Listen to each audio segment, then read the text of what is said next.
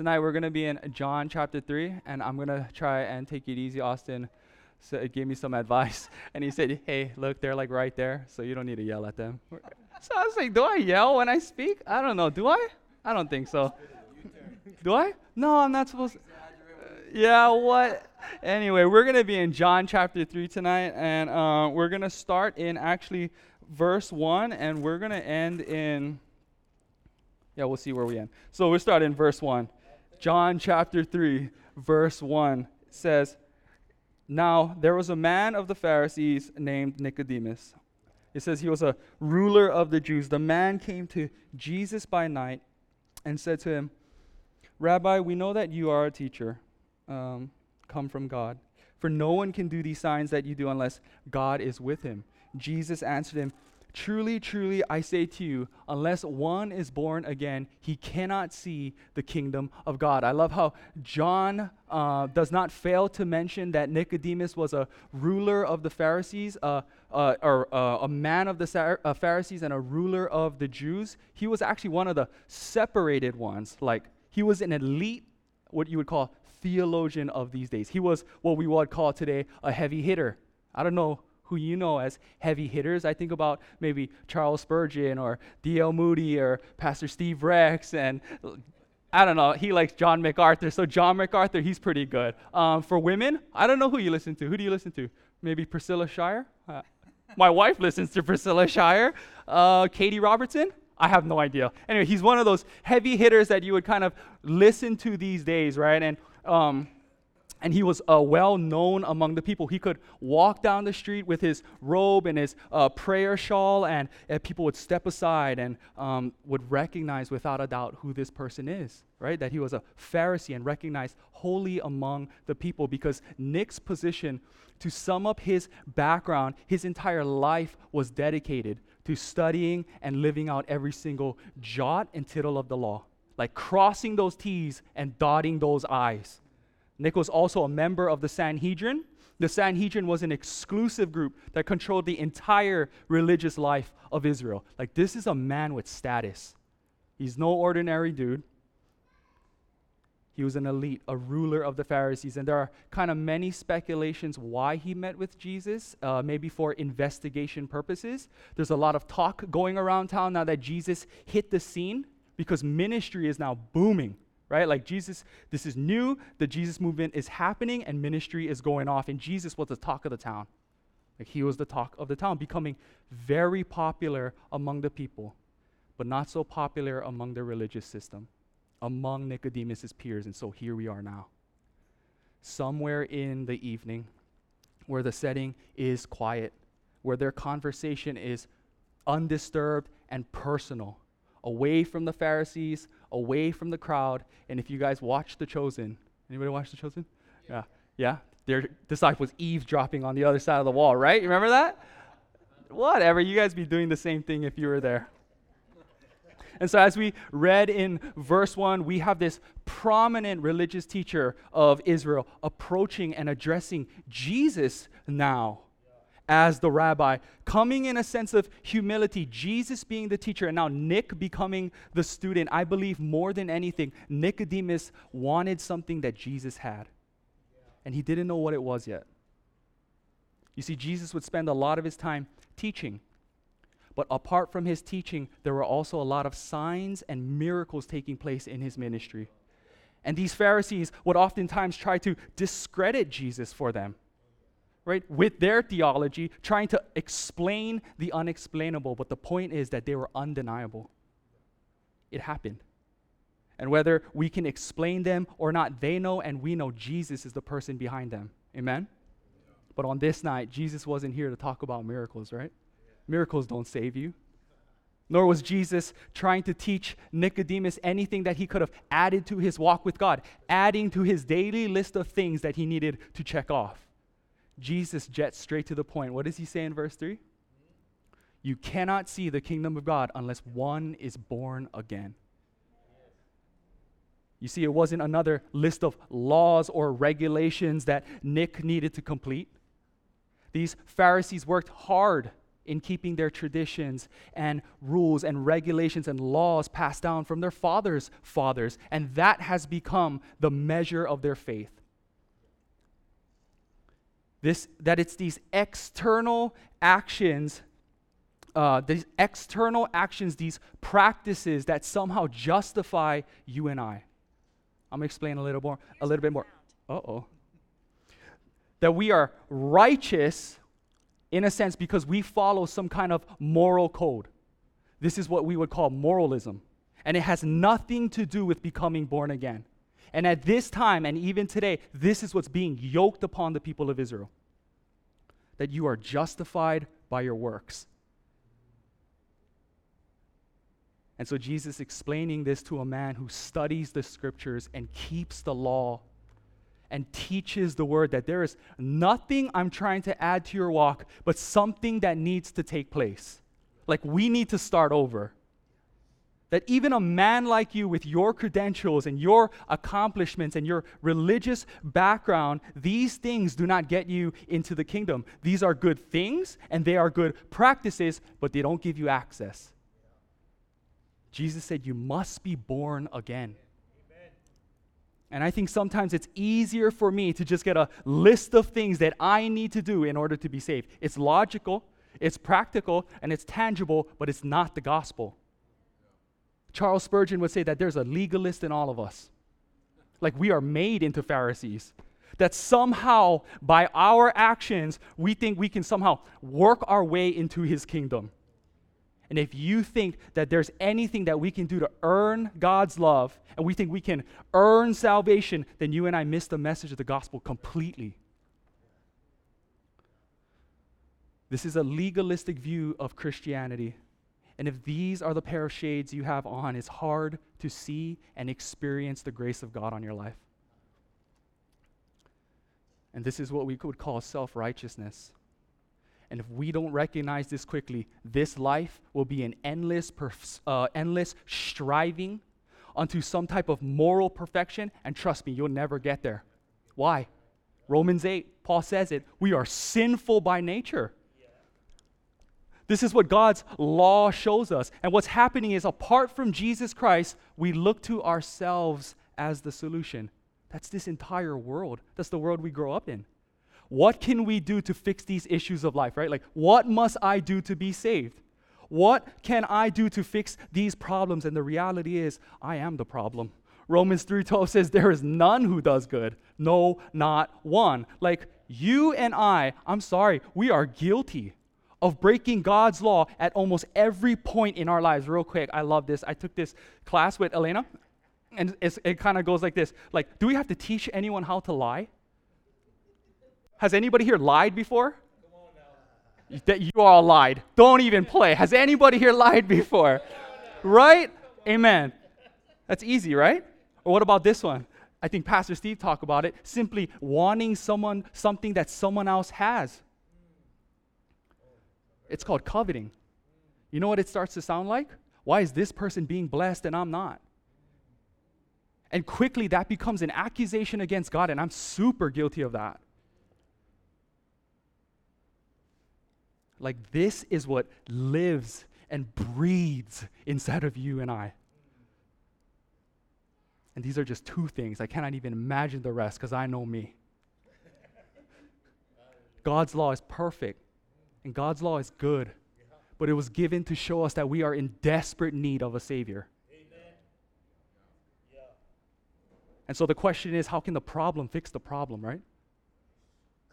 Like, how can I save myself? How can I save others when I'm the one who needs saving? Right now, Jesus is not here to show Nicodemus how to continue living this life. Jesus is here to show Nicodemus how to find it first. And so we hear his response, right? Verse 4. He says, Nicodemus said to him, how can a man be born when he is old?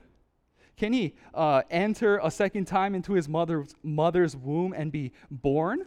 And so Jesus explains this a little more. Verse 5 and 6, he says, truly, truly, I say to you, unless one is born of water and the Spirit, he cannot enter the kingdom of God. That which is born of the flesh is flesh, and that which is born of the Spirit is spirit. And so one picture you get here is how a baby is in the mother's womb. I got to see a lot of that over the past couple weeks. And I got to learn and study a little bit about that. They are actually floating in this thing called amniotic fluid, like for 9 months. Taylor knows. And until recently, I had no clue how this thing worked. Like, I had no idea. So I got to see and study what happens during pregnancies. But this fluid is essential to the baby's growth, into developing the baby and protecting it, right? Can we agree? All right. And what happens is that when time is up, this sac, which is full of water, full of this fluid, will eventually break, and the baby then makes its way out, right? And so in this parallel, Jesus, in a sense, is saying that this phenomenon that happens in the mother's womb could be related to how the Spirit of God works for us. A person who is born once has physical life, but a person born twice, born again, receives eternal life. And so this is a spiritual birth that takes place in the life of you and I. And as we just talked about this earlier, the baby doesn't do anything in order for it to be born. It's the mother. What a perfect illustration to give someone like Nicodemus that it's not by what you do, but it's by the Spirit of God. Water and spirit could also mean the same thing. As Jesus said, if anyone thirsts, he said, let him come to me and drink. He who believes in me, the scripture has said, out of his heart will flow rivers of living water. And he was talking about the Holy Spirit. Another interpretation of this, of water, can metaphorically mean the Word of God. That even Paul says in our marriages, husbands, you might sanctify your wives and cleanse your wives with the washing of water by the Word. And so I believe the Word of God and the Spirit of God can be the same thing. But I also believe that the Word of God and the Spirit of God work together. Wiersbe says this, just as there are two parents for our physical birth, there are two parents for our spiritual birth. It's kind of cheesy, but it makes sense. The Spirit of God and the Word of God. He would say it is the Spirit of God that uses the Word of God, and when a sinner believes, imparts the life of God. And so more than anything, Jesus oftentimes uses these earthly examples to help us understand heavenly principles, right? And so he uses another analogy for us in verse 7 and 8. He says, do not marvel that I said to you, you must be born again. The wind blows where it wishes, and you hear its sound, but you do not know where it comes from or where it goes. So it is everyone who is born of the Spirit. I believe at this time of the night where it's quiet and just undisturbed, silence, there must have been a slight breeze, right, that kind of passed through. And as Jesus says, we can't physically see where the wind comes from or where it goes. We know that it's there. Yeah. We hear its sound. We can see the results from trees moving and choppy conditions or good conditions, surfing conditions, choppy conditions, like it's junk when the winds are blowing onshore and you can't go diving, and so that's for me. But from trees moving and leaves rustling, this is an analogy for us as believers. That once you are born again and the Spirit of God lives within you, it will be evident in your life today. Like, this is something you and I cannot hide. Genesis 1 says that everything reproduces after its kind. Then this is why Jesus says that which is born of the Spirit is spirit, and that which is born of the flesh is flesh. And something that takes place inwardly will eventually start to show itself outwardly. And so Nicodemus says in verse 9, Nicodemus said to him, how can these things be? Jesus answered him, are you the teacher of Israel, and yet you do not understand these things? He says, truly, truly, I say to you, we speak of what we know and bear witness to what we have seen, but you do not receive our testimony. If I have told you earthly things and you do not believe, how can you believe if I tell you heavenly things? No one has ascended into heaven except he who descended from heaven, the Son of Man. And as Moses lifted up the serpent in the wilderness, so must the Son of Man be lifted up, that whoever believes in him may have eternal life. And so right here, Jesus gives this example in the book of Numbers where the children of Israel got tired of walking and started murmuring and complaining that God isn't good. And Moses, you suck as a leader. I don't know if they said that, but a story that Nicodemus should be very, very familiar with. And so therefore, God sends snakes into that camp, and if they got bitten, you would die. Eventually, you would die. And so now, this is happening, and now they have a change of heart. They repented, it says, and confessed that they have sinned. And so they ask Moses, please pray that God takes away these snakes. God didn't take away the serpents. Instead, he told Moses, make a serpent out of bronze for everybody to see. That whoever looked at this serpent on the pole would live. And whoever didn't, they would die. In the camp of Israel, the solution to the serpent problem wasn't killing the serpents or making serpent medicine or passing anti-serpent laws.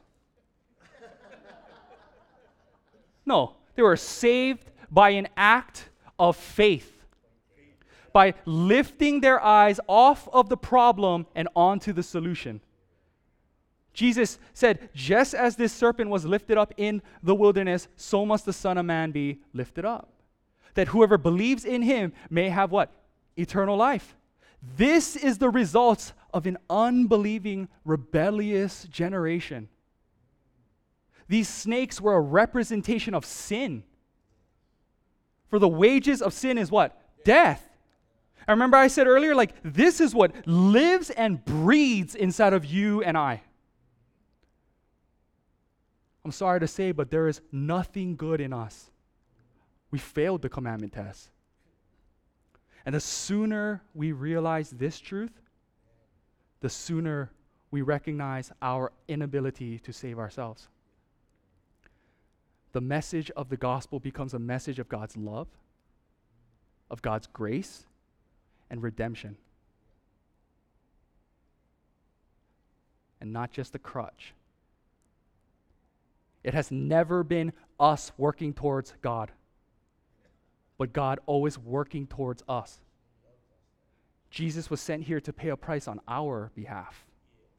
That's the message. And to believe in him means all my trust and all my hope is in the truth that Christ came, died for my sins, and rose again. And punched death in its face. Like, that's the gospel.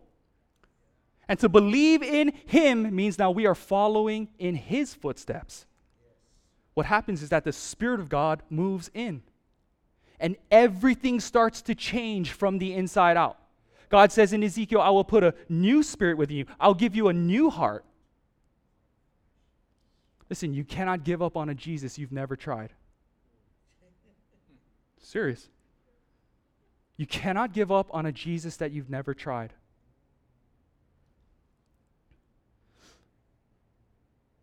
And so for those of us who are saved, tonight I want to pray for you as well. Maybe you've been just going through the motions of this thing called Christianity. And for Nicodemus, I believe he realized he was missing the most important thing in his life. Apart from the services and the religious activities, these Pharisees had what you would call empty religion. That's all it was. Just going through the motions. Christianity is not a religion. It's a relationship. That's what this is. And sometimes we can be so caught up in the busyness of life and ministry, and we are neglecting the most important part of it all. It's those quiet and undisturbed moments where it's just you and Jesus having a conversation with each other again. And if that's you tonight, I encourage you to come back to that. Like whether it's in the mornings or in the middle of the day or Nick at night. That's what they call this, yeah? Nick at night. I always say mornings. I always meet the Lord in the mornings, but that becomes legalistic too. So whenever you have that time to spend with the Lord, it can be any time during the day. It says in Ecclesiastes, God has put eternity into our hearts. You know that cliche, you have a God-shaped hole in your heart? Anybody heard that before? Like you have a God-shaped hole in your heart? And in my experience, it cannot be filled with people, places, and things. This void could only be filled by the one who created it. And so as we close in prayer, I pray tonight for those of you who haven't put their trust in Jesus Christ, and maybe you did. It begins by recognizing who we are in the light of who He is. And I believe that's what it was speaking to me this week. You know what Jesus said? He said, "Blessed are the poor in spirit, for theirs is the kingdom of heaven." You know what it means to be poor in spirit? Lord, I cannot do this. Like, Lord, I recognize I'm spiritually bankrupt without you. That's what it means to be poor in spirit.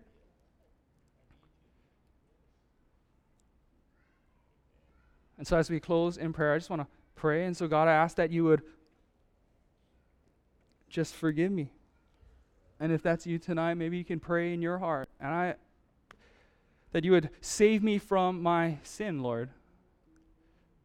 Thank you for sending your Son, Jesus Christ, to pay the penalty of our sins.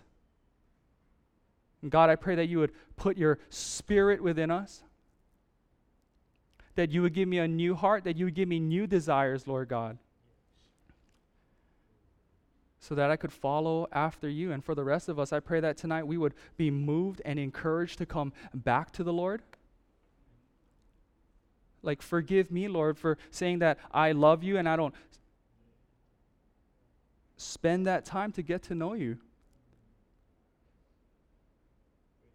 And Lord, you are so available. It's us that go away and stray off, God, but you are still there, like in the message of the prodigal son. Your arms are always wide open, Lord. So God, I pray that you would bring us back if that's us. Sorry for being distracted with all the busyness of life and these other things that I never make that time to spend with you. And you are a God of love and grace and a God of mercy. And so I pray for each and every person here tonight, Lord God, that from even tonight, Lord, that you would put a desire, a supernatural desire on their heart to draw closer to you, Lord, and to have a personal and intimate relationship